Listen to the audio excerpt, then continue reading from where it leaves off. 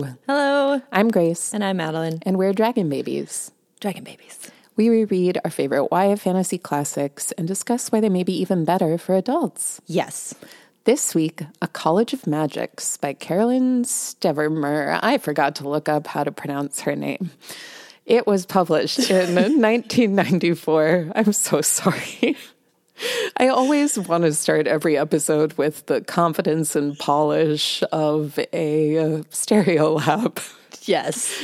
A radio lab, not stereo lab. It's a band. I was like, what's stereo? I meant radio lab.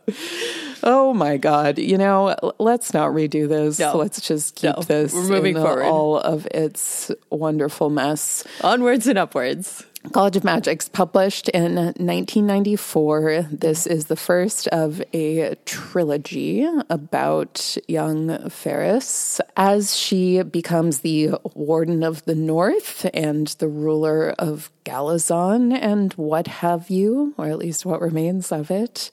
And wow, do I love this book. Yeah. My goodness. Big Had fan. such a great time reading this one. This was a pick sourced from the boxes of old paperbacks from our mom's garage.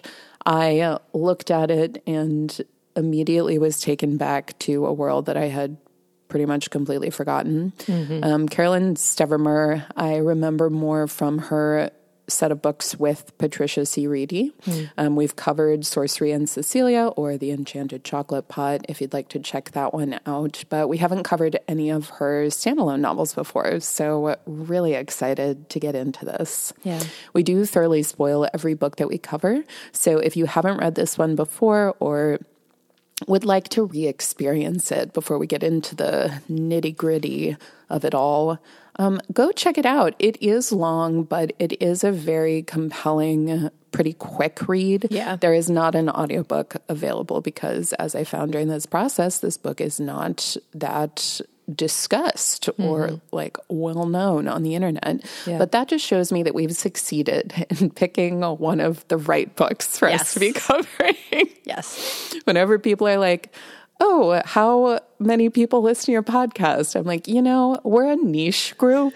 We're a small set of individuals. That's what I always say, and too. we want to stay that way. Yeah. Like the fact that all of y'all who listen and communicate with us, like no one has ever said an unkind word. No one has ever shown anything other than like deep, abiding enthusiasm for these incredible texts. And that's where we would like to remain. So whenever there's someone with like just like some gross marketing person or whatever who's like, well, don't you want your podcast to grow? And I'm like, no, we're good. We're going to cover A College of Magics next. Didn't we get reached out to by a purveyor of like white noise for babies? Well, that was really funny. Yeah. We just accidentally stumbled into someone's link outreach software. Yeah. And they, since our name is Dragon Babies, they naturally thought that our podcast would be good white noise for babies to listen Dragon to. sounds. I don't know. There were definitely some crosswires. Yeah.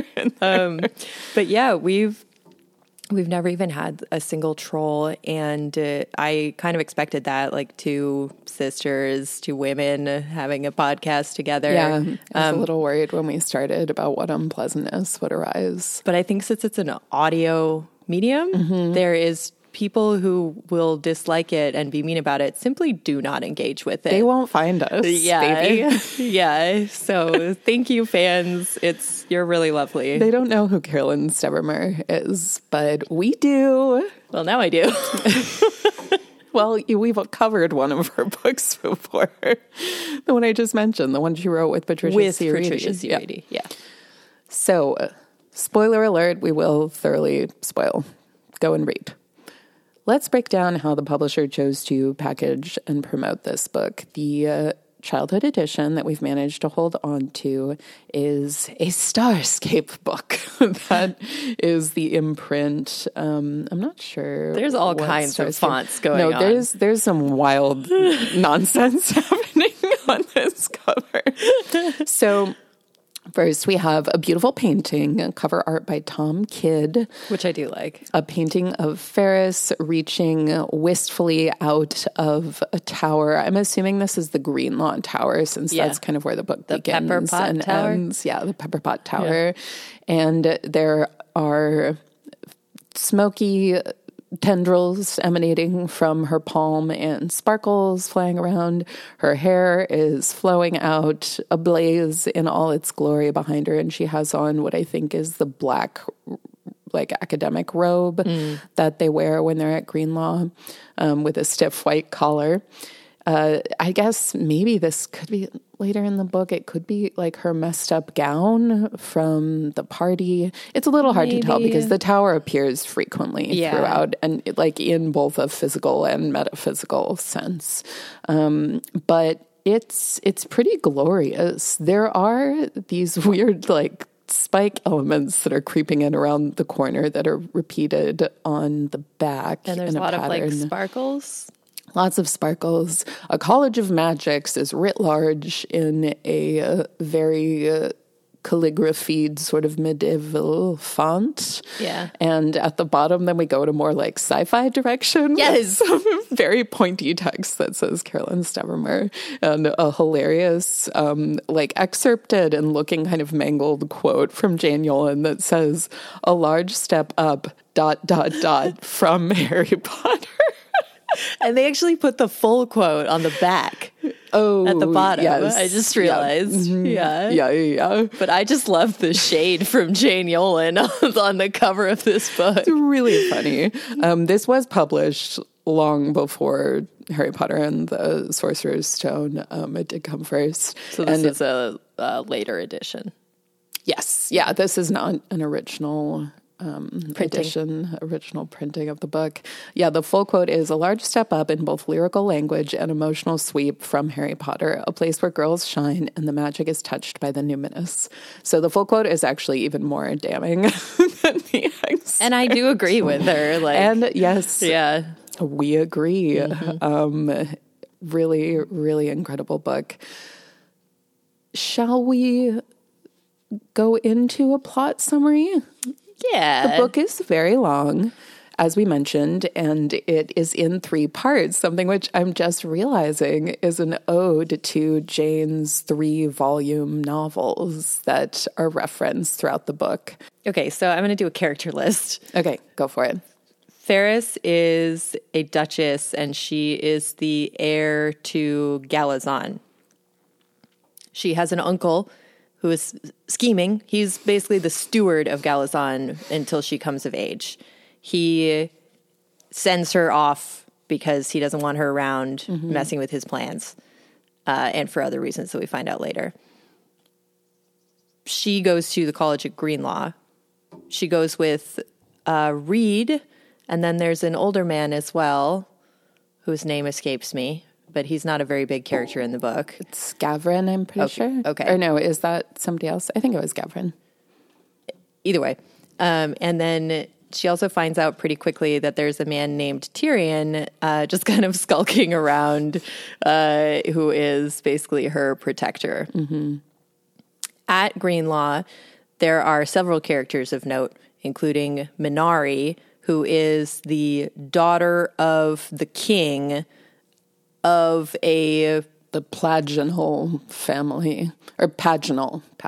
Yeah. And that kingdom Averil and Galazon have like a little bit of a weird relationship, just because of relationships, marriage, and like basically Averil kind of wants to have Galazon as a,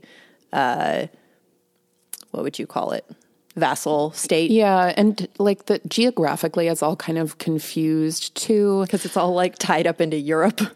Yes, but this is all a fake country, obviously. Yeah. But it is set somewhere in Europe, and there are very real places that they visit and are mentioned throughout and are also important to these countries, and have ambassadors there and things like that. So Averil is a seat of some power somewhere in Europe, and Galazon is its own sovereign nation, but it's really like a collection of families and sort of fiefdoms. It's a lot less imperial than Averil.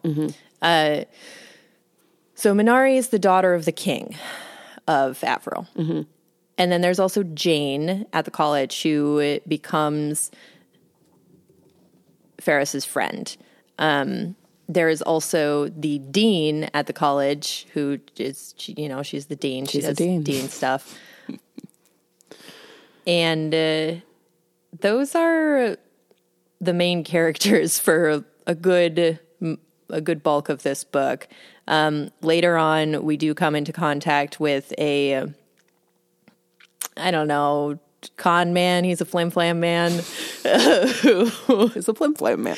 He calls himself a monarchist, but he reads anarchist theory, and he's just very, he's an opportunist, basically. Yeah, he's not actually driven by any philosophy. Right.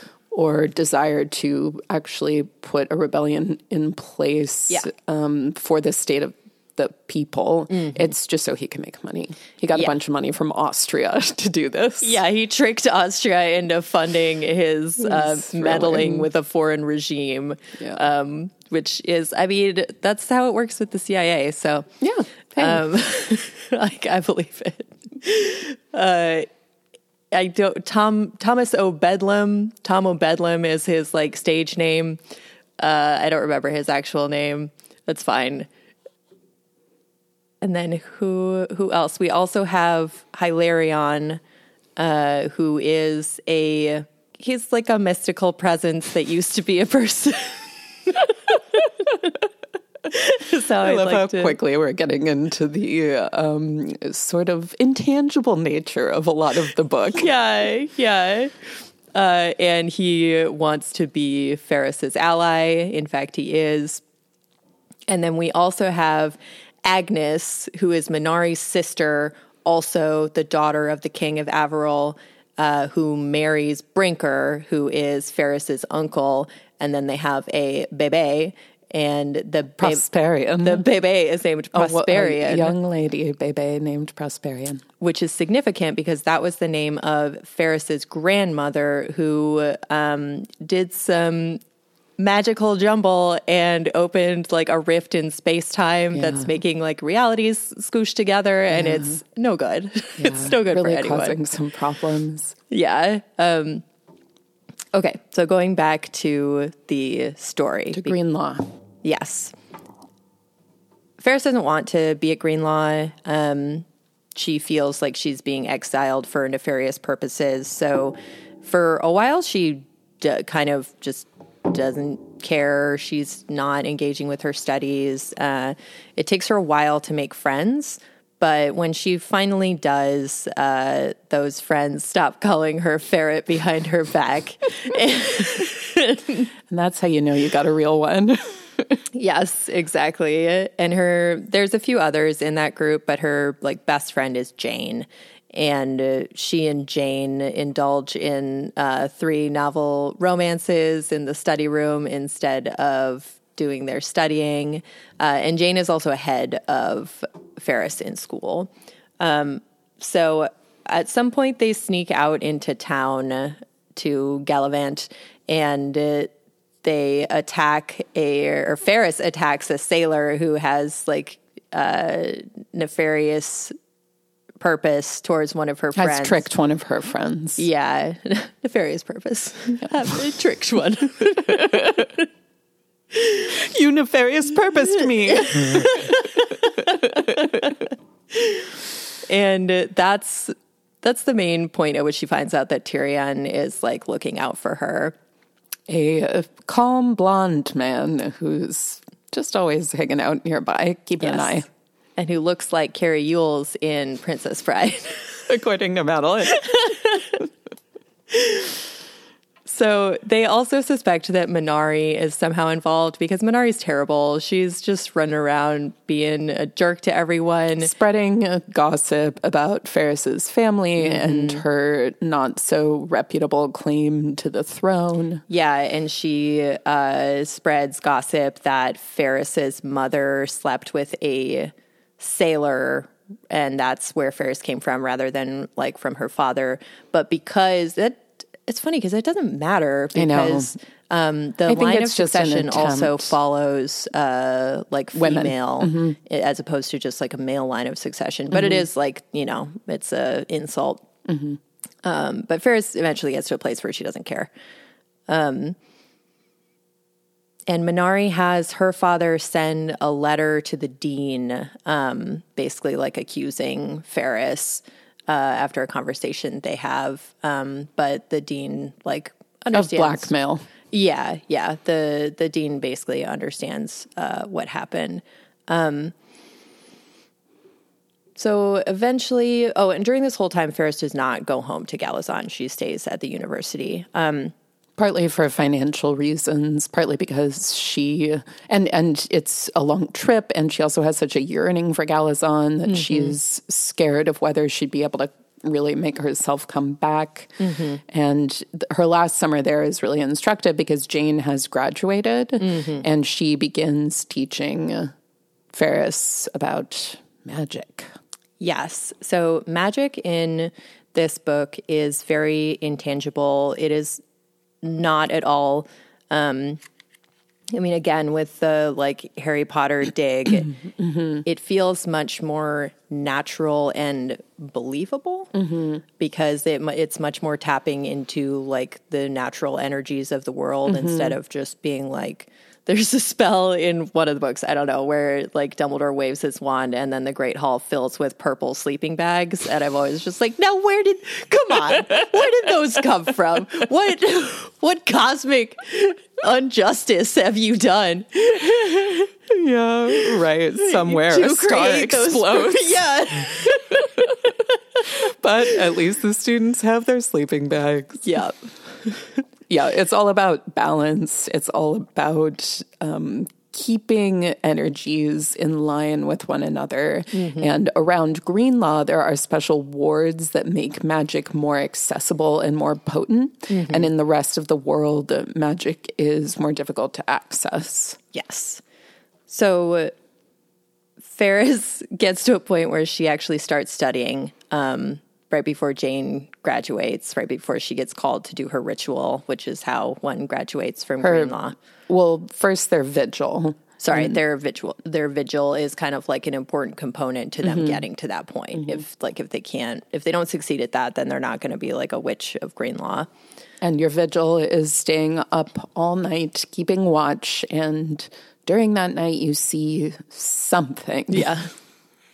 Something.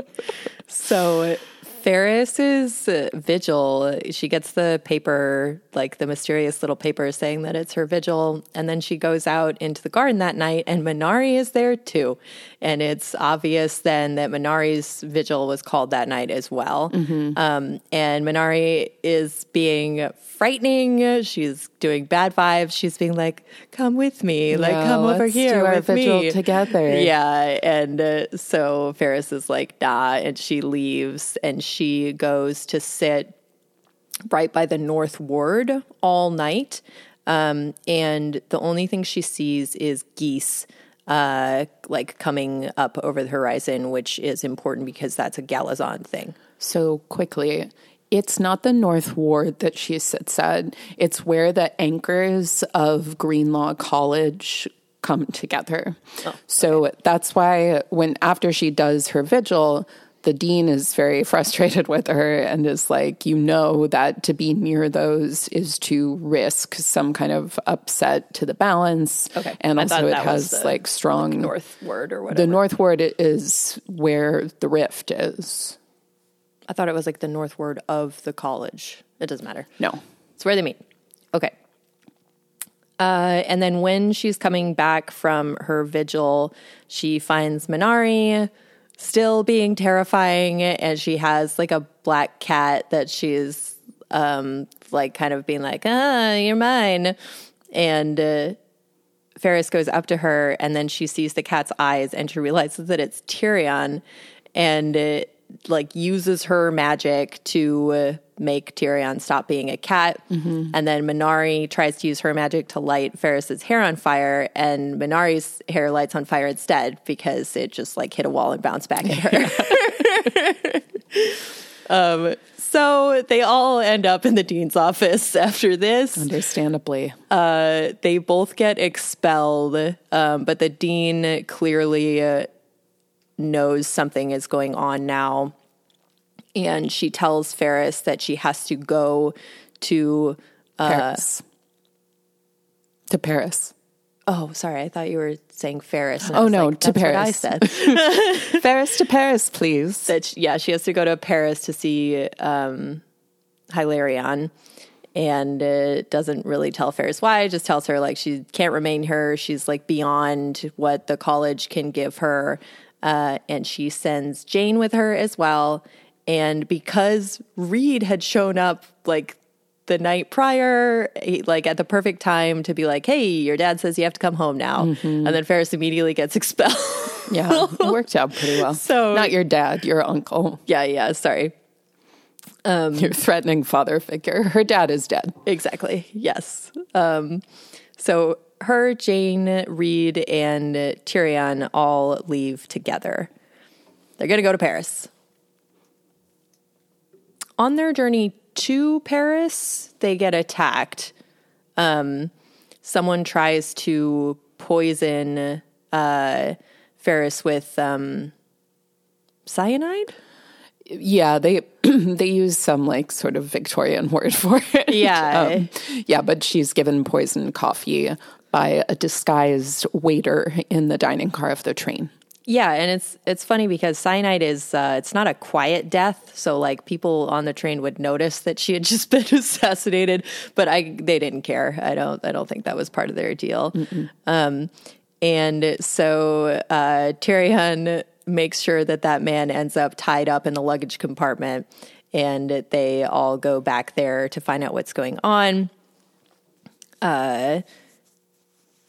And then Ferris thinks that it's her uncle who's trying to kill her. Mm-hmm. And that's when they get off the train and take like back roads to Paris, or is that when they're leaving Paris for Galazon? That's after. Yeah, that's when they go to Galazon. Okay. So they end up in Paris.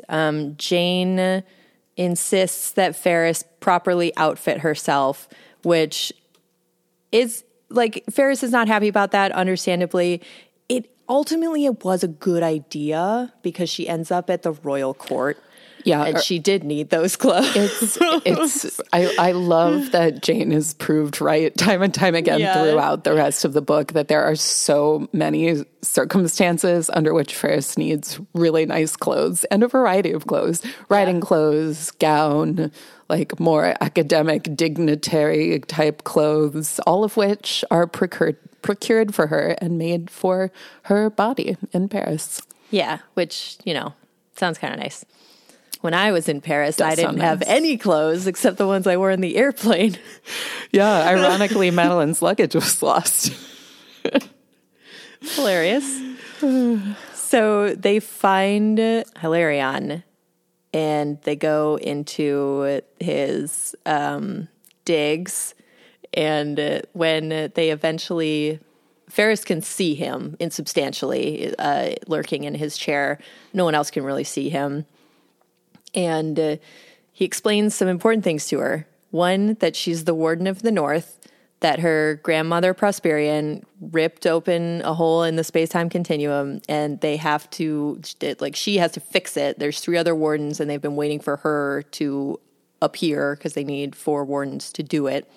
Each of the cardinal directions has their own domain through which they ensure the balance of magics and time and space and all the other important things that keep us from becoming untethered and just blasting into a void.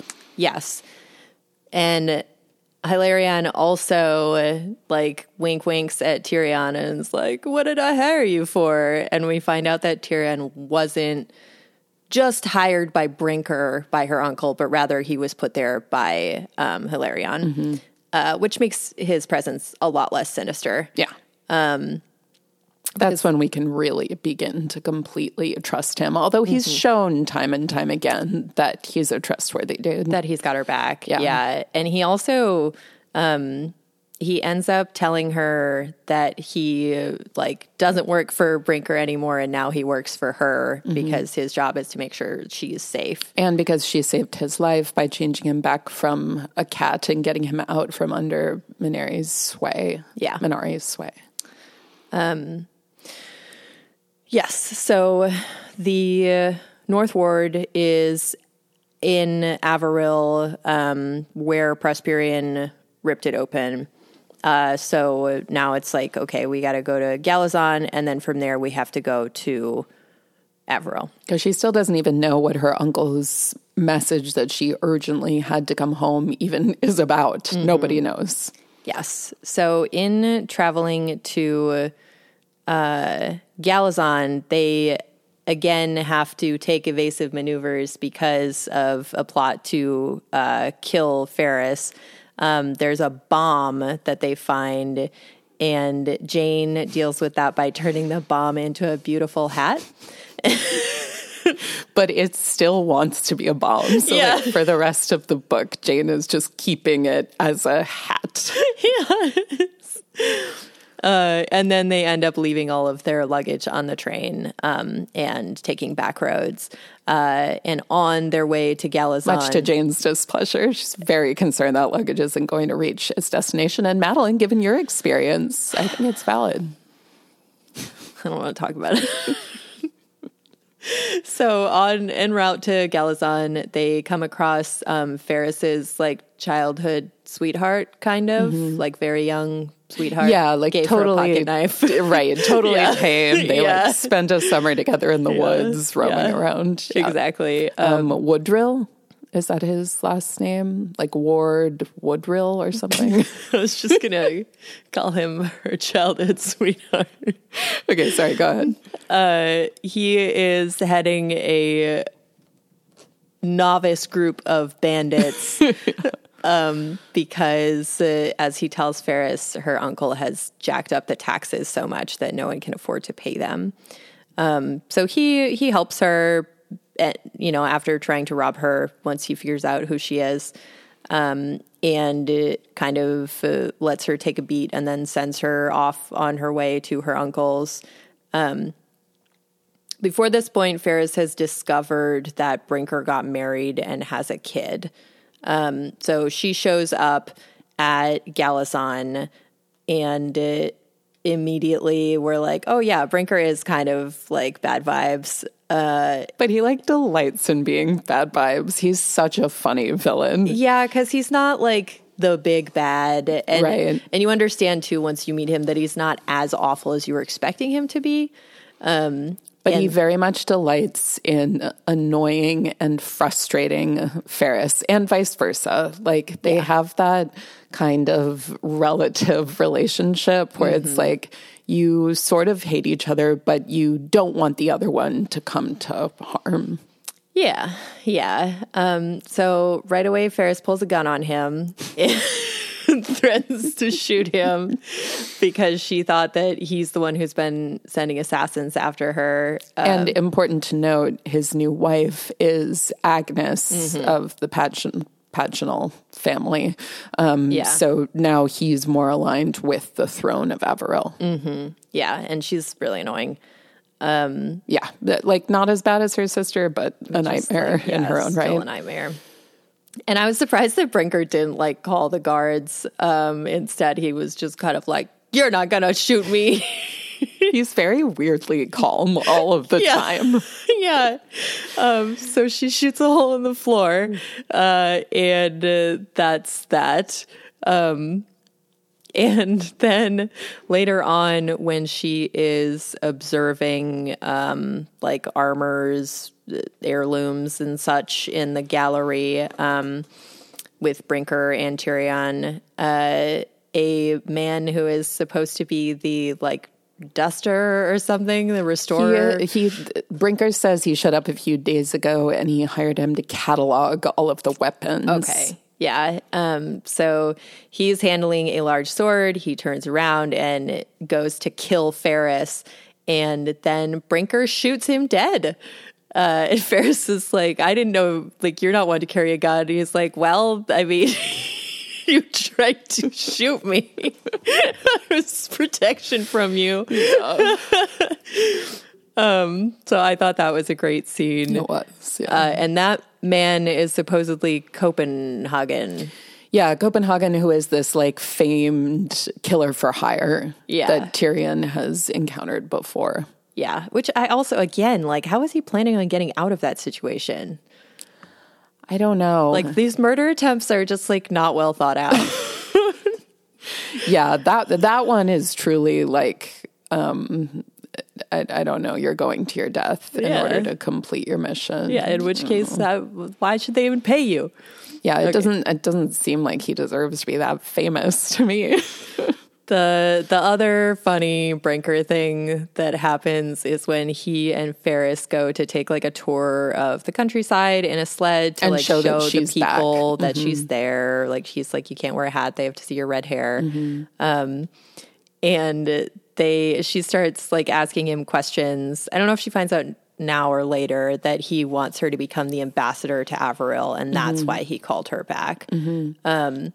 But what she's so curious about is why the dang taxes are so high. Right. And he to the point that her. People are being forced to turn to banditry like Warren Woodrow. I looked up his actual name. And okay, good. And then in a perfect Brinker move, he asks her if she is as easily swayed by her mother by her menial paramour. And Ferris flips out on him, like physically attacks him and pushes him out of the sled and continues on without him. It's just such a good scene, honestly. It really is. And it leads to a lot of amazing gossip. Like that they had a fight to the death out on the sleigh ride, but then she came back unbothered and the horses were fine and just like put them away and said nothing to anyone. Yeah, and she does eventually send a horse like back out to him. Like, these are the exact chaos vibes that I would want to sow if I were in her situation. Just like throw everyone off their game. Absolutely. So Ferris, feeling sheepish about her relationship with Tyrion, but still trusting him and wanting him around, but also just like feeling weird about it because he is her servant and there's like a hierarchy that these people are beholden to for propriety or some such. Yeah. She's like, okay, we're going to go to Averil because that's where the North Ward is anyways, and I'm a diplomat now. So they go,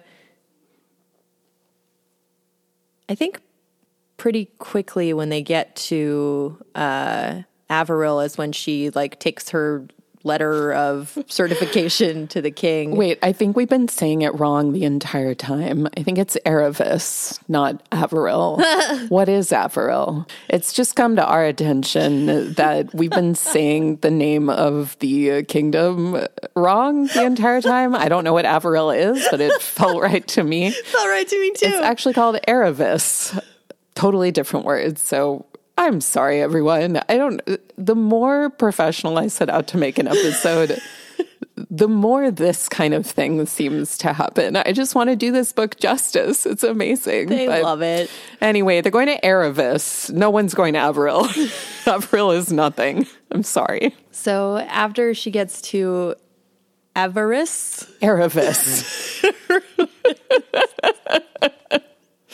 Clearly, there's some magic at work here, and we're not meant to know about it. Okay, that place that she gets to. She goes to see the king. The king kind of grosses her out, and he grants her diplomatic status. And then she finds... But he's being really, like, forward with her, but in a very sneaky way. Yeah. It's very uncomfortable being around him. Yeah, like we don't like him. No, from the moment he shows up, it's just like, ugh. Yeah. And his lips are chapped. You're a king and you can't take care of your chapped lips. He needs some self-care. And it sounds like he's like a big drinker, which is evident in his visage as well. So then Ferris has to do all these like events with the diplomats because being a diplomat sounds completely exhausting. And very little of it is actually related to setting policy. Yeah, it's all just schmoozing. Yeah, because you're just like building relations between the different nations. So one such trip she has to go on is a hunt, a fox hunt. And she hops on her horse and heads off, and the king is being weirdly like, oh, I'm going to ride by you and be creepy at you.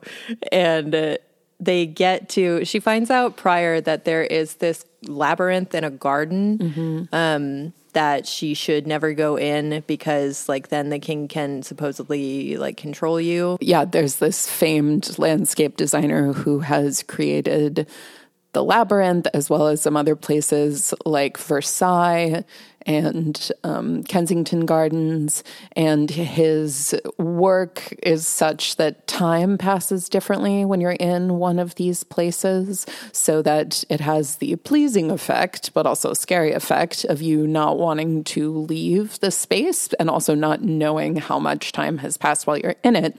And this labyrinth at the King's Country House is a little more sinister because if you go into the labyrinth, you won't be able to leave until the king wants you to be able to leave. Yes. And of course, Ferris heads right there during the hunt. She just hops right in there knowing this, and she goes into the labyrinth, and in the labyrinth is Minari being a terrifying pixie woman as usual, and she made a deal with a bunch of foxes in order to throw off the hunt and presumably deliver Ferris to her. Yeah. Or also just like create chaos. Yeah, and Minari is basically just like mean to Ferris, and then Ferris is like, oh, I only came here because I was curious, and then Minari gets really mad. And she basically says, well, if you want to gawk at a prisoner, there are better places to do it. Yeah. So she leaves, but all of us are disappointed that Minari is still around. And after they do the hunt, when did she find out what Brinker did? Not until after 12th night. Okay. Yeah. Okay. So there's a party. There's a big 12th night party. A costume party. Yeah, she gets invited, but no one else does. So they counterfeit invitations for Jane, Reed, and Tyrion. And they go to this party. I thought it was funny that Tyrion did a wolf mask because that's what Geralt does in The Witcher 3 when he goes to the costume party.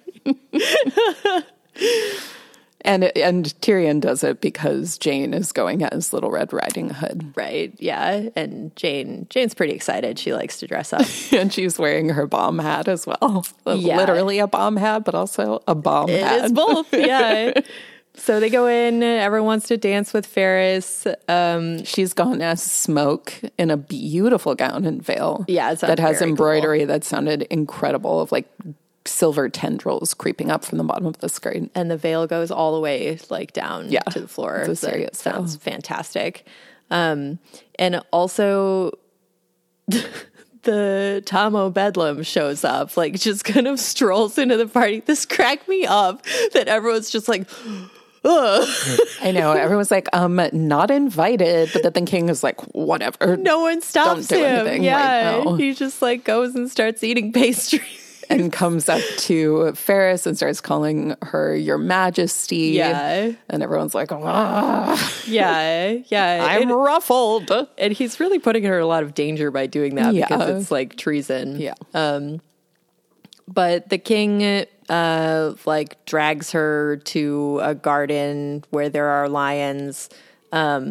It's actually the destroyed throne room. Okay. Which is where the rift was created by her grandmother. And then there was a horrible fire that destroyed a lot of the castle. So they, quote unquote, keep lions there to keep people from going in the ruins, which to me seems like an inefficient security measure. Right? But you do you, I guess. And mostly lions lay around. No, they hunt sometimes, but and also, well, I mean, of course, this is like a horrible situation for the lions. Like, there's no way that living in a destroyed throne room is going to be fulfilling for them. Doesn't sound good at all. But then also, they're not like guards. It would make a lot more sense to just have dogs. But whatever. Yes. So they go to the throne room where the rift is, and the king starts putting the moves on Ferris. Yeah. And like telling her that he wants to marry her and they can be together. Yeah, it's really weird. Yeah, I didn't like it at all. Bad touch. Very bad touch. But then he falls asleep. Because Jane put him to sleep. Well, we actually find out later that Minori did it. Yeah. Because she was trying to disrupt things. But he goes to sleep, and then Jane's bomb hat goes off because she and Ferris are changing places and disguising themselves as each other to help keep her safe and carry out this plan so that Ferris can get to the warden's gate that she has the one key for, get in and mend the rift somehow. Yeah. As they say again and again leading up, this really isn't even a plan. We really don't. Yeah. We're all running off in different directions, doing incredibly complicated things, like while disguising ourselves as each other and hoping nobody notices and hoping there aren't any like obstacles thrown in the way. Magic. Yeah. So sorry, please continue, but that's what happens. Thank you. Then. So Tyrion grabs Ferris and they end up like just sprinting off through the city to try to get away from the guards, they've lost track of Jane and Reed. Jane's disguise has been found out. The king is like, throw them both in the dungeon. Yeah. But Ferris turns to the British ambassador and is like, she is a citizen of Britain. Be sure that she's properly cared for. Yeah. So yeah, her and Tyrion bolt, and they end up opening the door to what's it called? The World's End Close. Yeah, and they like slip in. World's End Close or Close. I don't know. And then the doorkeeper, I think he's called, the doorman comes out and starts being menacing at them. He's terrifying. Yeah. I love how little time he gets, but he's very scary. So they end up running, and Ferris, it's like underground, there's water. Ferris slips and knocks herself out, basically. And when she wakes up again, Tyrion is not there. She's in a place that is 90% mud, lying on a bed, and there's on a table, and there's books and papers around. And then Thomas O'Bedlam comes in and was like, he's just exhausting. He's so exhausting. He like oscillates between like, I'm mischievous, I'm powerful, I'm a rebel, I'm a hot guy. Yeah. Like there's a little of everything. And he kisses Ferris. Yeah, he like suddenly kisses her. Surprise kiss. And then she's like, no. And then he springs back all injured, like, what do you take me for? And be like, what do you do? And meanwhile, Ferris is mad at herself because she's like, oh, why is this hot? Yeah. No, it's been established that he's very attractive, unfortunately. This whole passage was so funny. And she's like, I've realized that I have feelings for Tyrion. Now I'm just attracted to every man. Like, this is how it goes. And like, I feel you. It's going through a very, very late puberty. It's very hard. And he wants her to, be on his side for the cause and whatnot. And she does not trust or like him at all. Yeah, he's like, we'll install you on the throne. We are going to overthrow King Julian. Yeah, and she's like, do not want. And then she reads all his books and finds out that he's just like a dude for hire. He's just trying to get that cash. Yeah, he's an idiot, and he left all of his like highly sensitive financial information in there with her. In her, like, prison room. Yeah. She doesn't have anything else to do. Very silly. So she knows enough to, like, expose him, basically. And she really wants to find out where Tyrion is at. Can you remind me how she gets out? So Greyland, that's his actual name, is using Tyrion as a tool to force her to acquiesce to his demands and be installed as queen, because he's saying, yeah, we do have him, but we haven't hurt him, but we need you to do this, or like something could happen to him. Yeah. And then she is sleeping, wakes up, totally freaked out because there's someone in the room with her. And he just gets out. Tyrion. It's him sitting at the foot of the bed. He used all his like secret henchman wiles to get through. And he stole the doorman's keys so they can escape. And then they kiss. Yeah, she like really awkwardly kisses him. It's really funny. She like bugs. After they've like fallen onto the ground. Yeah. And yeah, but it's not like a cute, like, oh, we've fallen and we're lying here together, time to kiss. He's like lifting his head up, so she hits her head against his. Yes.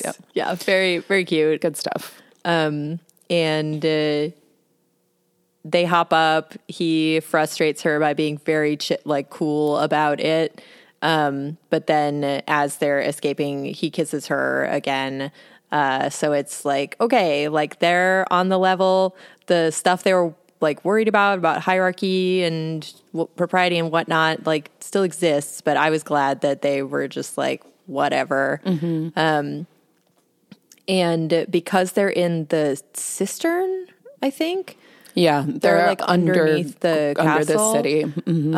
They can actually just take a route back up to the North Ward. So that's what they do together. And she finally manages to get to the warden's door and open it with her key. Yeah, because Hylarian gave her a key. It looks very pretty. It's glass. She wears it like a necklace. I mean, I would also wear a glass key as a necklace. Very cool. So the passage or the chamber there is filled with smoke because of the time mishmash.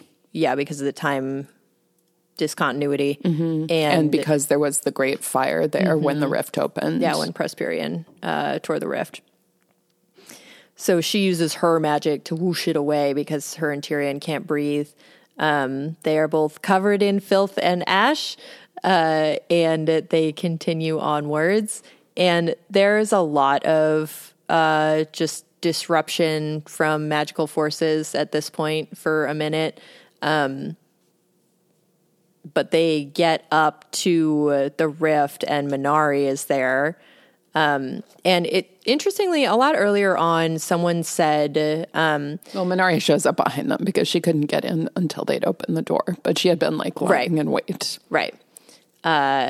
Yeah, when Tyrion was like, better not lock the door. We might have to leave in a hurry. I was like, God, no, lock the door. You should lock the door. There's a reason there's only one key. And like, I think you should keep it tight, keep it secure. Yeah.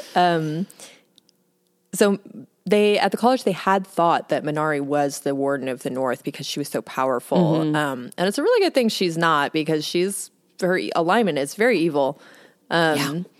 But so that kind of... she just wants control, like, over all living beings. I thought it was so interesting that she's connected to animals, but it's because she wants to use them as her minions. Like, typically, that's really coded as a good character who's connected to magic, and the animals like them, but she's just, like, exercising her iron will over them. Yeah. She just wants to make other beings her slaves, or her puppets, rather. And... she says a bunch of mean stuff to Minari, to Ferris, because that's what Minari does. She got out of the labyrinth because when they were first near the rift, something kind of came out of it, and it just overloaded all the magic taking place in the area, so she was able to escape.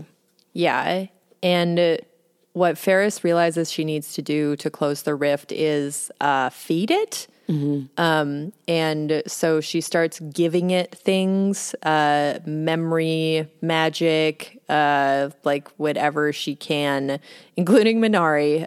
The rift like sucks her magic in and then sucks Minari in, and everyone's like, great, She's gone. Stay dead. And she even has to give it her like memories and emotions about Galazon because they're like very powerful, which is heartbreaking. But she doesn't give it her memories or feelings about Tyrion. And that manages to close it. Yep. And then the other wardens show up. Oh, yeah. And like let themselves pass on because they've had to stay while their bodies disintegrate and they grow older and older and older until the rift was repaired. So Hilarion like comes by and is like, and does his little escape into the ether. And he like does something sneaky too as he's going. After the rift is closed, the king shows up with his guards and Brinker. Yeah, and he's like very mad, the king is, and he wants to kill Ferris. And Brinker is actually like very like, no, like don't kill Ferris. So it's one of those things like they're family. Yeah, it's one of those moments where he shows that like he does actually care in some capacity, whatever way he can. Like right. He has a lot of personality issues. Yeah, in his Brinker way. He's trying. So despite Brinker screaming, the guards fire and Tyrion defends Ferris using himself as a meat shield. He gets shot and they have like a sad moment as he like immediately dies. He must have got shot in like the neck or something. And then it's a huge bummer. I was really sad when he died. His last words are, "It's going to snow." It's like, oh, yeah, it's beautiful. Yeah, and also because it's linked to her. Yeah, magic. winter is linked to Galazon and she's to the warden of the Ferris and the north. It's really lovely. And then right away, the king stops talking. He just like goes completely silent, doesn't do anything, and so the situation is pretty quickly taken back and over by our hero, except for Tyrion because he's dead. And then Ferris just like lays there with his dead body with the lions around her. Yeah. Pretty metal. It is, honestly. Yeah. It's great. It was reminding me of The Forgotten Beasts of Eld in some ways. Okay. A book I also really love. Yeah. So eventually she wakes up in like the grandest room in the palace. Reed brings in Tyrion's like items, and she gets really sad but hangs on to them obviously. And Brinker kind of does a whole monologue of like, I did, raise taxes so I could pay your dowry to the king so that he'd marry you, because it really had to convince him because you seem like a lot, and you are. And then that kind of sets in motion Ferris deciding that she is going to take Brinker and Agnes's baby and raise her as her heir. They named her Perspirion In Galazon and will be fully exiling Brinker and Agnes. Yeah, to like Switzerland. And I really wish we could have seen Agnes's reaction to that because I don't like Agnes. I know. She does find out that Ferris killed her sister. It's really dark, that moment where where she's like, "Where's Minari?" And Ferris is like, "I killed her." I killed Minari. Agnes is just like, ah! It's really great. Yeah, and Breaker was like, well, that was... I know, he's basically like, yeah, well, it seemed like you guys did hate each other. And during this time, the king is just like ghosting around. And everyone's he's very like, calm when Ferris talks to him and is basically like, do whatever you want. I don't care. Yeah. Very different guy from the previous king. Yes. And so Ferris goes up to like the ramparts to look into the distance. And she like catches out of the corner eye the king coming up. And at first she's like, God, why can't he just leave me alone? Like, I don't want to see him. He killed my boo. And Tyrion comes up behind her and he basically... You mean the king? Okay, yeah, it's the king, but it's also Tyrion. That's what we find out. I know. I just want to deliver it more explicitly. No. And this really made me think of Wesley from Princess Bride. Mm-hmm. I can't remember exactly what he says, but it's basically like a as you wish type thing. And she, without turning around, she's like, oh my God, you're Tyrion. How are you Tyrion?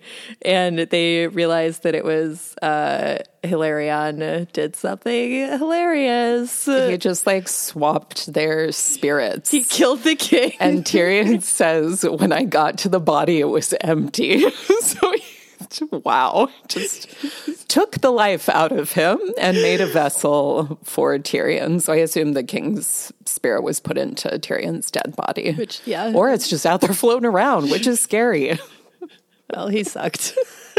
Right. I don't want him. Like, he could be here now with us. No, don't call him. And they decide... It's a new version of, what was the, like, don't look in the mirror and say her name or she'll appear. Like, yeah, like sleepover game. Like, King Julian, King Julian, King Julian. It's way worse, honestly. And then an alcoholic, crappy dude will appear. Try to marry you. I'd rather deal with Bloody Mary. Yes. Okay, I'm sorry I interrupted you. And Tyrion's like, please help me. I'm the king now. And I'm old. Yeah. He's like really sad that he's been given this body that hasn't been taken great care of and has problems. He's like, I've got his limp, I've got his wheeze, I've got his age. Yeah. Yeah. But he's not dead. Yes, he's not dead, and he can be with Ferris now. And Ferris is like, okay, I'll stay with you. I'll help you be king, and we can like we'll work together, do the good stuff that I want to do.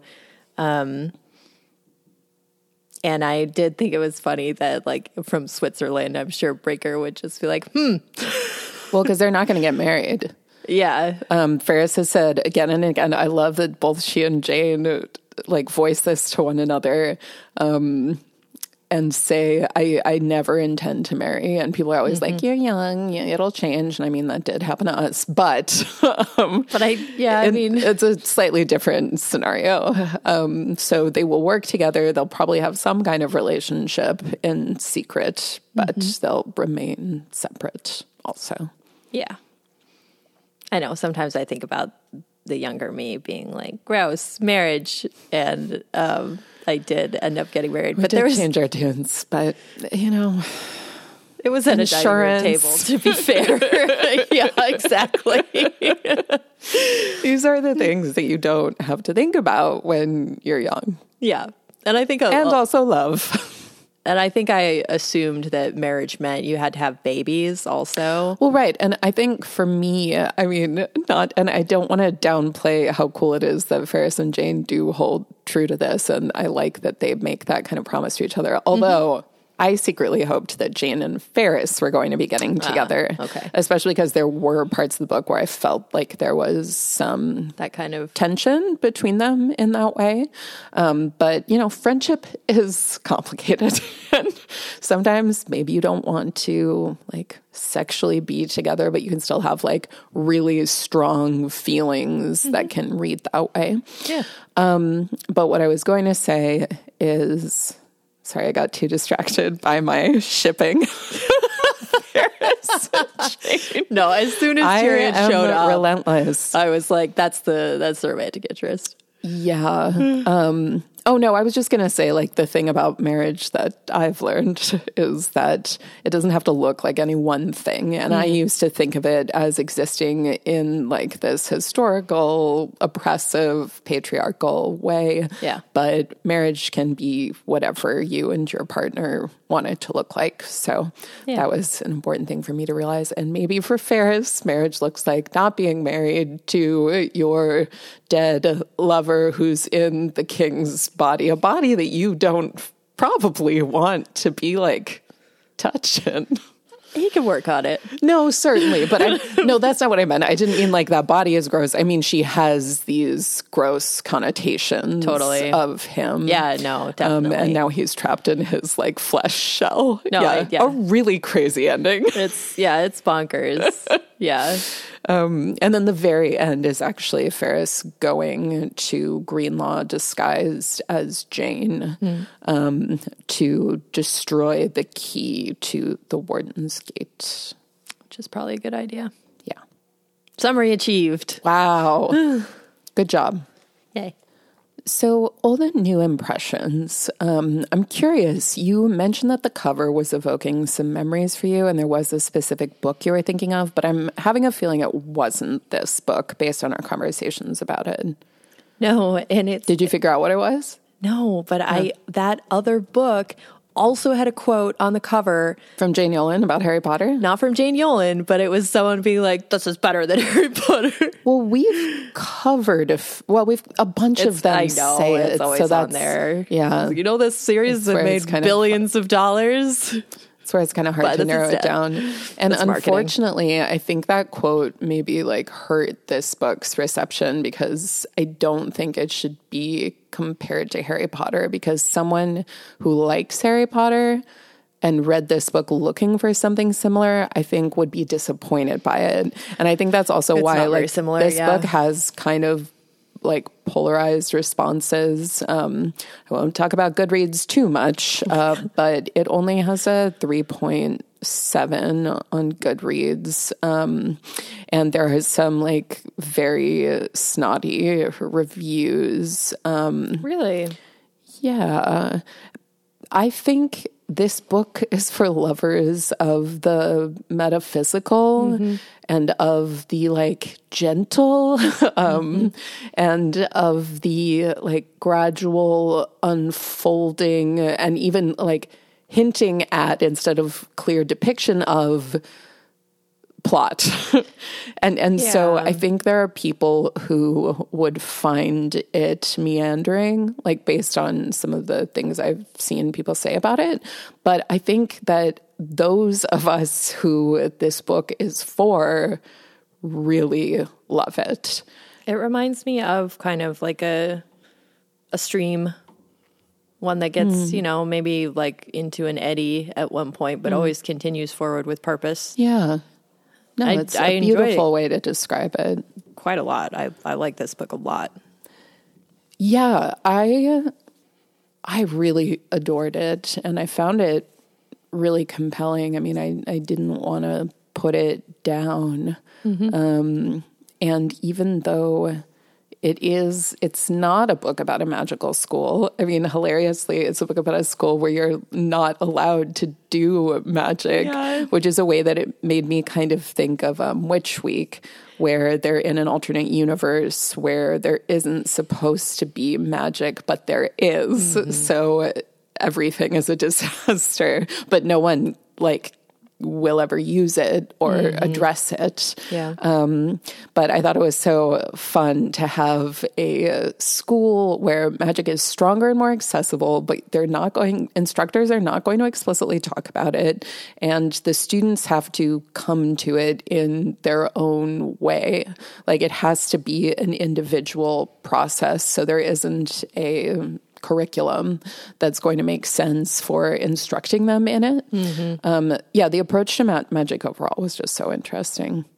Yeah, and I've talked about this before, but I think all experiences in magic are extremely individualized because it's like the connection between like the self and the rest of reality. And you can't really build that without building it in yourself. Yeah. You know, and it's like, it's going to look so different for every person because everyone's experiencing their own different reality, basically. Yeah. So in general, I like this approach to magic so much more. And it's also because it feels so much more real. Like, you know, like you mentioned earlier. Yeah. It's much more plausible. It's much more, I mean, this book is very centered in our world as well, like in our Europe. Yeah. And it's set around the turn of the century, the beginning of the 20th century, which we only know for certain. I mean, it has a very like Victorian feel to it. And Carolyn Stevermer writes historical fantasy. So that piece is like pretty apparent throughout from the technology and things. But then in Jane's, we haven't even mentioned this because Jane is a spy.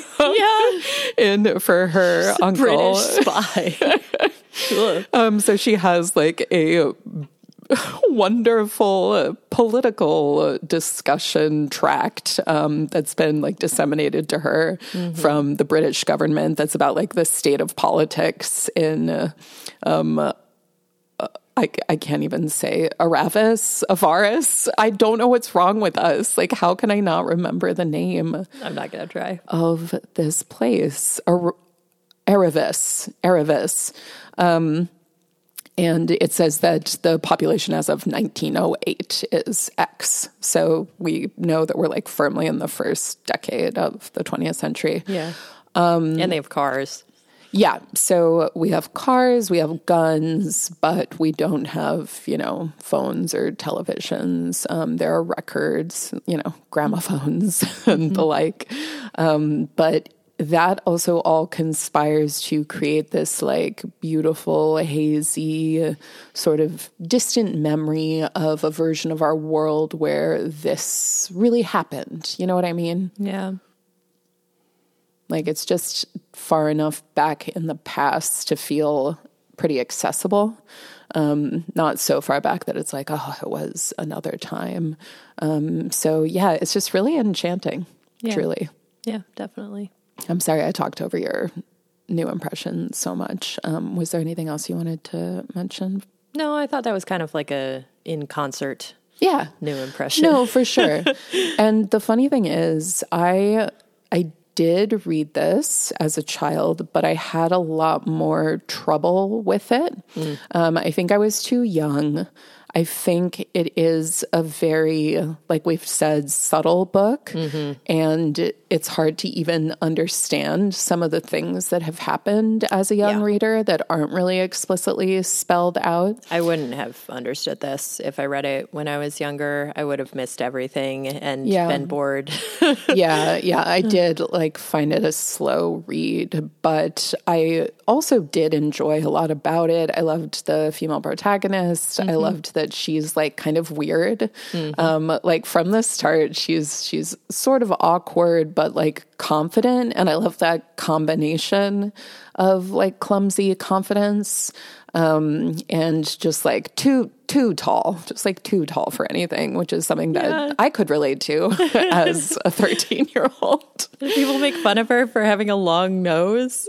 I know, but I love that it's worked into the prose too. Like she's very often craning her neck so that she can look down her long nose at someone and use it to her advantage. And I also... They did not give her a long nose in this picture. No, she has like a small... teeny tiny... Yeah, a little pixie nose. Yeah, elfin nose. I also really loved the friendships, and I think when I was younger, I loved reading school stories, particularly about people with close friend groups at boarding schools. You know, partly because like at that point I didn't have that. So it was appealing to imagine. And I love the way that Ferris is eventually taken in by Jane's group, and the fact that they spend school at this funny place where like the goal is to come into yourself more than anything else. Yeah. Like really enabling each other to do just that. Mm-hmm. Like they do some studying, but I think what's more important is that they read the 3-volume romance novels and have tea and cakes that Jane has had shipped from the UK.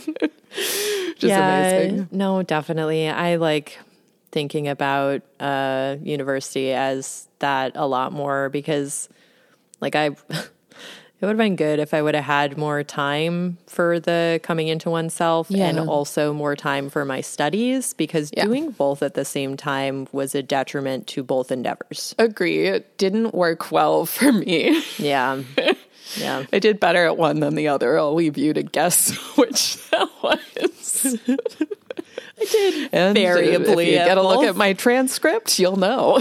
Hey, you know what? Doesn't matter ever again. No, I mean, not for me. Yeah, I mean, when I got this job, they asked for your transcript to keep it on file. And I was like, have my law school transcript. I don't have another one. See? No, now you're good. Like for you, it's really gone. No, and truly, like, it has been interesting to see. I mean, I technically work in the tech field because I have a marketing agency, but not in the way that most people who work in tech work in tech. We're not mining your data. We're not building AI. We're just helping small businesses succeed. Grace sells data to the feds. Anyway, the more I see like a lot of bigger companies in tech saying like, we don't even care if you graduated college, like tell us about what your experience has been like and what your skill set is, like that's really more important.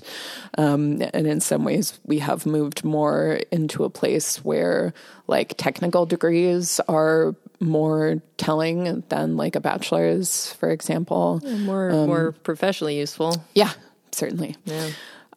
Anyway, so I did love this type of school being like an equal evaluation of the two, like you mentioned.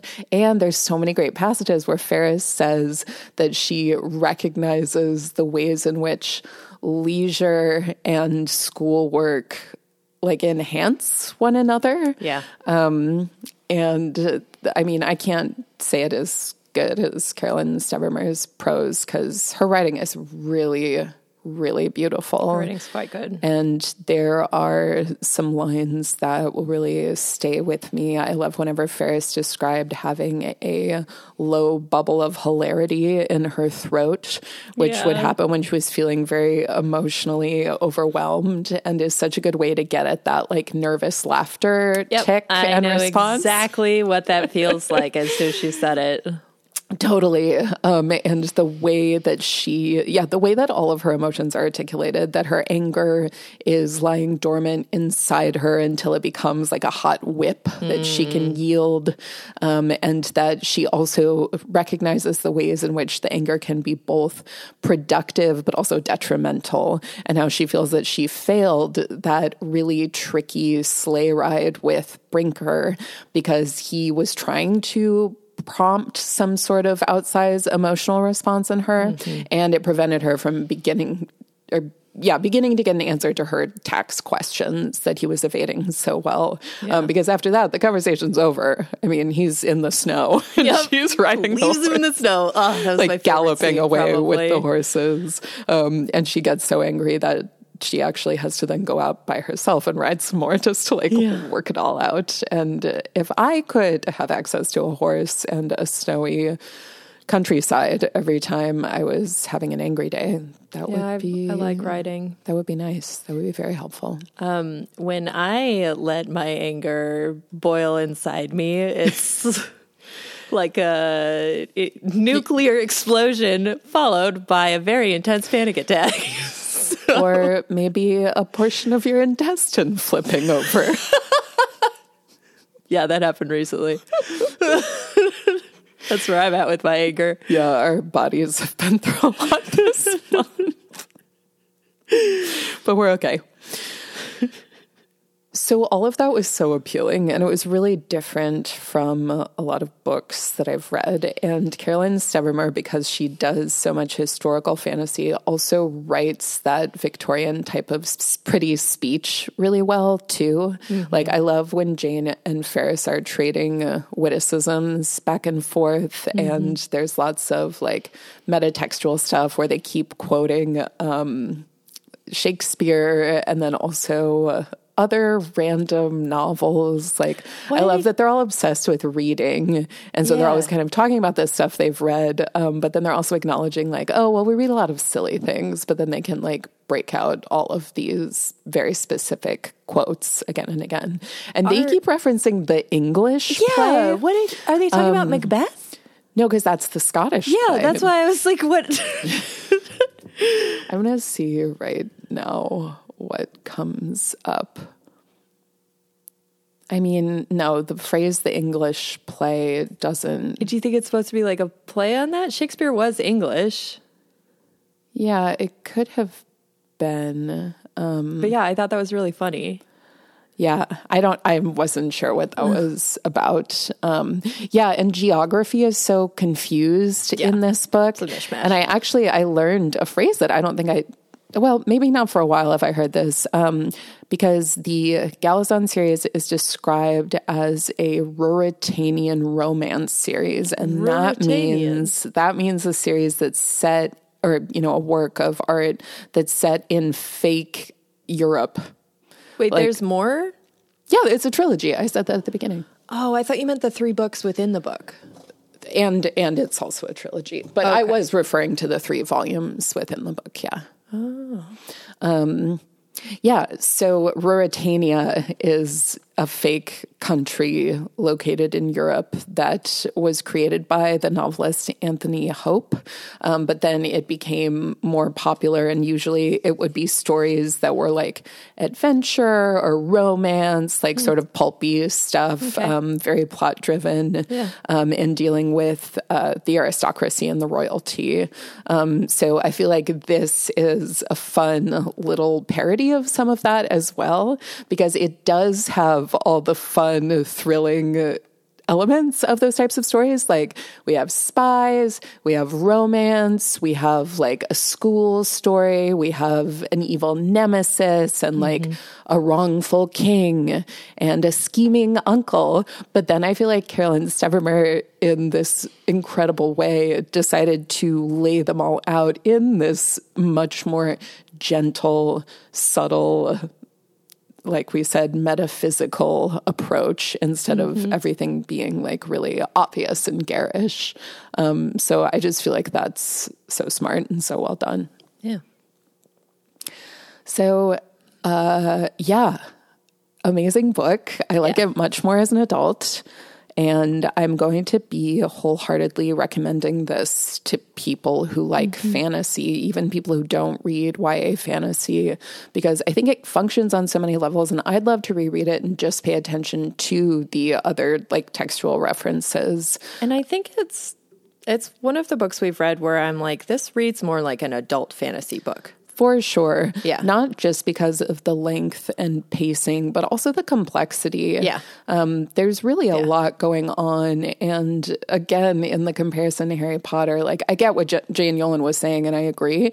But it's just so dramatically different. Like, the structure couldn't be further from that type of school book, where it's very like regimented and we're moving neatly through time and space and like following along in lessons and things like that. And I'm actually, in a lot of ways, I was just so much more interested in this approach to growing up through a magic school by studying all of these other subjects and then kind of finding the shape inside yourself of whatever is going to be your ultimate field of study.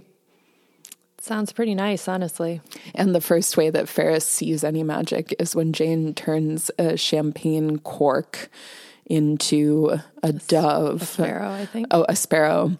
And then it flies up and away over the ocean, then turns back into a cork and just plummets into the sea when it reaches the edge of Greenlaw's magical wards. And I wish that I could see that. And it would be nice to have that be my first experience with magic.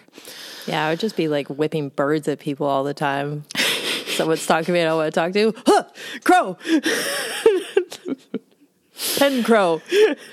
So there are some of the... Okay, let's talk about romantic realism because, there are a few relationships I want to talk about.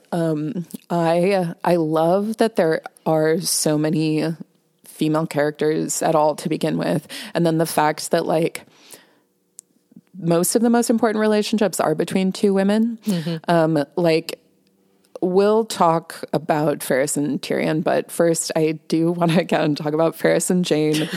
I loved Jane so much. I know that she also is like a take on a stereotypical sort of character, like the perfectly dressed, well-mannered Brit abroad who's like, I have to work so hard to bring order to this place and I need to have my cakes posted to me.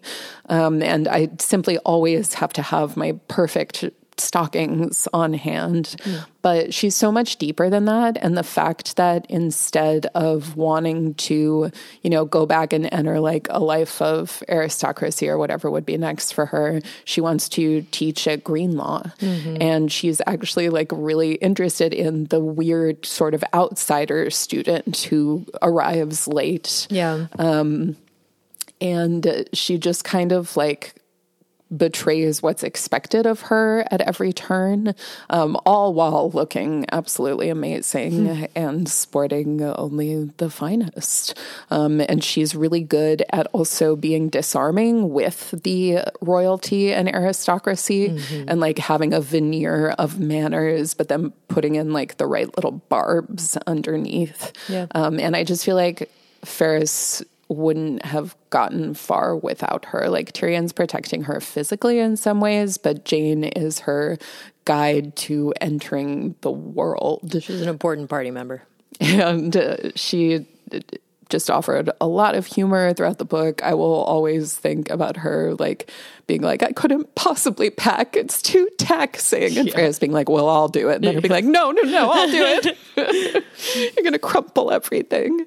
And I just love the two of them together. And then Minari and Ferris are also a really interesting relationship, not a romantic one, but there's just like so much between them that it feels so potent. And I love the scenes with the two of them together. Like Minari is horrible, but she sees Ferris, I think, as like her only rightful foe, like someone who has similar power to her, but then she resents her so much for being, in her eyes, like lesser and not like titled and landed in the way that she is. So really loved the energy with both of them. And then we have Tyrion and Ferris who develop. Madeline gives a wee clap. Maybe you would like to talk about them. I liked their relationship a lot. Yeah. I thought that it was very genuine and believable. It had a lot of time and they went through a lot of stuff together, all while kind of both skirting the fact that they were interested in each other because it was not appropriate. And I thought they just like made a really cute couple. I liked Tyrion a lot. I thought he was a great character. We love a quiet man. Yeah. Quiet king who becomes a king. A quiet blonde king. Yeah. And he never felt menacing. No. Like, which I think was really, that must have been hard to write because he shows up just like following her around all the time. I know, exactly. If that were happening to me, I would be like seeking professional supervision. Yeah. What does that mean? I'd be hiring, a bodyguard. Your own bodyguard, Yeah. Okay. Yeah, no, it was like clear from the beginning that he was literally just there to protect her. And she started believing that so easily because he just gave off that air so much of like, well, he's probably going to show up and protect me. It'll be fine if I do this. Yeah. And he never crossed the line, like they so obviously had such feeling for one another, and it's very Jane Austen-y, like the, you know, beating of the heart, or like a chance brush against one each another, and it's like crackling with electricity. Totally. But you can't touch. Yeah, and she kissed him first awkwardly. Yes. So that is also important in this situation for like a number of reasons. And also she's old enough where it's not like, Yeah. which happens a lot in fantasy just because it's like medieval based. Totally. And she is, you know, supposed to be at Greenlaw for 3 years, leaves during her third year, and then turns 21 at the end of the book. So she's like between 18 and 21 throughout the book. And he's also a young guy, even though he has been married before. There's a really funny line where she's to Jane, she's like, what am I doing? He's married. I'm like, oh yeah, that's how it worked, because divorce wasn't really a thing. So you're just like just split. Married. You have to kill them if you don't want to be married anymore. His ex-wife will never see him again. Yeah, no, I mean, now he's living in a different body. It's good. And I thought that thing at the end was really cute too. And I think he'll come around. Like he'll get happier about his situation instead of being dead. Like at least he gets to be with Ferris now. Yeah, and I can't imagine waking up and being like 35 years older, and also like in a body that has been having too much of the good life. Yeah, we'll say. Yeah. But I do like how like now they can be together, and they're not going to get married anyways. And he's literally a king. So it's not inappropriate for her to like be romantically involved with him. Yeah. No. And I did love too that we get to see that Ferris is genuinely like attracted and has become like an adult and has come of age, where she also like kisses Tommy Boy and stuff, and it's like, oh well, is kissed by him. Yeah, but she's like, why did I like it? Why am I into this?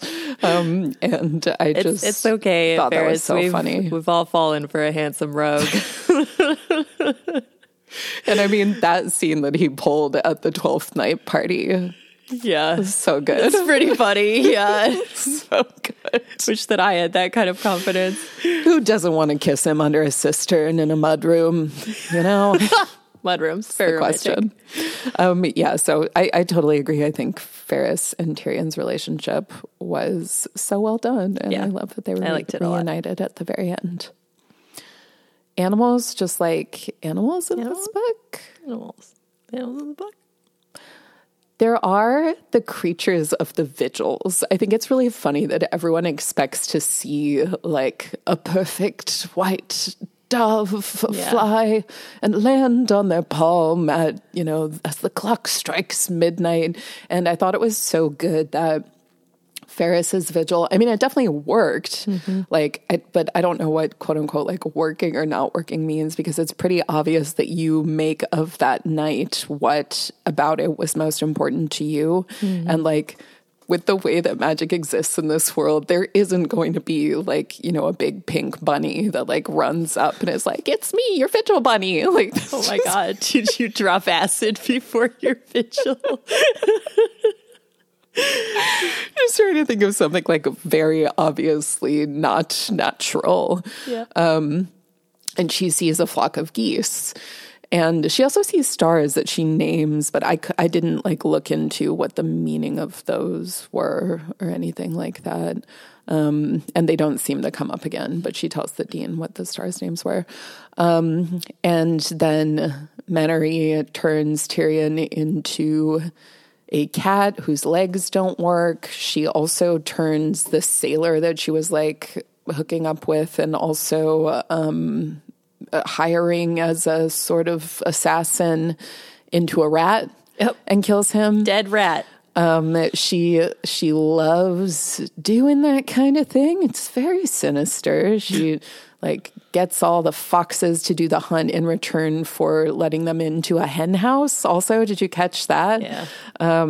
Just like all very dark. There's not going to be enough hens in there for 50 foxes. No, I know. I was thinking that too. It's like too many foxes. Yeah. They need a better reward. A lot of the animals are really like centered around her because like we already mentioned this. She is a sort of fascinating villain who has animals as her minions. And she either like enchants people and turns them into animals, so they're not truly animals. Like Tyrion was very aware still when he was the cat, and he was very scared of being trapped in this vessel, or is just like tricking animals using, you know, obvious ploys like food, hens, hen house. But like there wasn't anyone other than the wild geese that appear throughout the story. There wasn't anyone like sidekick or like special creature. Yeah. And we talked about the lions. Yeah, the lions are amazing. And I love that Menery is like, oh yeah, the lions are cool. They like me. I like them. But then at the end, they're just like following Ferris around. Yep. And that was also a Forgotten Beast moment where it's like, yeah, the big cats, they know who's in charge. They're going to just like slink about while you sit in your ruined castle. Calm down, ruin. So shall we on to pretend food? Pretend food. Could you hand me the book, please? Yes. Did you mark some pretend food spaces? I see the dog ears. Yeah, it's quite marked. I'm one of those people who like, I know you shouldn't dog ear books, but I do tiny turns, and I like them a lot more than slips of paper or Post-its or tags. Like there's some beautiful book marking on Bookstagram, and I marvel at it all. And annotation and the way that people do it is very cool, but like it's not what I like. I like to underline things in pencil. And I like to create teeny tiny little dog ears in pages that I would like to return to. Throw me to the wolves. Pretend food. There is a lot of simple but meaningful pretend food, in my opinion. It's largely like school food, travel food, that kind of thing. They do have some really nice meals when they're in Paris, and there's an amazing moment where Reed, at the end of their journey to Galazon, is like, this job has been really interesting for a lot of reasons, but I think the thing I'll miss the most is that the food was really good. Yeah. And I loved that. And I was like, Reed, I'm with you. I too would pursue temporary employment for the meals that I would be offered. In Paris. In Paris, yeah. Good food. And on like really cool old trains in fancy dining cars and stuff. Like, that's amazing. When Ferris first gets to Greenlaw, she's told, I hear we are to have an English cook this year. I see it must be so, because there's like a gray, gross soup that has come out. So that's like a mean burn on English food. And having just come back from London, I had incredible food there. So everybody can just relax. And the school food is like pretty basic. There is a great moment where Ferris comes to the dining hall, but she's kind of late. And the narrator says the artichokes had vanished before she'd arrived, and she cherished a faint hope that her classmate disliked them, perhaps enough to barter for it. The first year agrees with Ferris, saying that it looks good, extremely good. If only I could remember how to eat one. Oh. Taken down by an artichoke, because it is stressful starting a rigorous academic program. I thought you were going to say it's stressful eating an artichoke. It is stressful eating an artichoke. Well, it is a little stressful sometimes. It is tough because you just took it out of the pot and you want to eat it, and you don't want to wait 2 hours for it to stop being lava inside of it. My partner isn't excited about artichokes. I always want to make them. I love them. And he doesn't care. So I might just have to have Grace's artichoke time. And then a ramekin of butter with a little bit of lemon that you can dip each piece into. I can steam them with garlic again now, which I love the little chopped up garlic bits that find their way into a steamed artichoke. It's so good. Okay, Madeline's angry. When Ferris first meets Jane, she gives her tea and says, the tea's a bit stewed, I'm afraid, but that's your fault for distracting me. The milk may render it palatable. And that's the beginning of them hanging out together. And Jane also says, Now sit down. I have a stem ginger cake from Fortnum's. And I went to Fortnum and Mason when I was in London, and I brought Madeline some Countess Grey caramel truffles and chocolate turtles. Very good. And I had never been to Fortnum and Mason, and wow. That's all I'll say. And beyond that, Gunhild, their friend, is tricked into like meeting a sketchy sailor at a bar at night because he tells her that he can get her aquavit, which is a spirit from the northern European countries like Norway and Sweden. And I've had aquavit before. It's a clear liquor. It's really anisey. It's really good in my opinion. But I appreciated it getting a shout out. I don't like anise flavor. I know you don't like a lot of things. I'm Grace.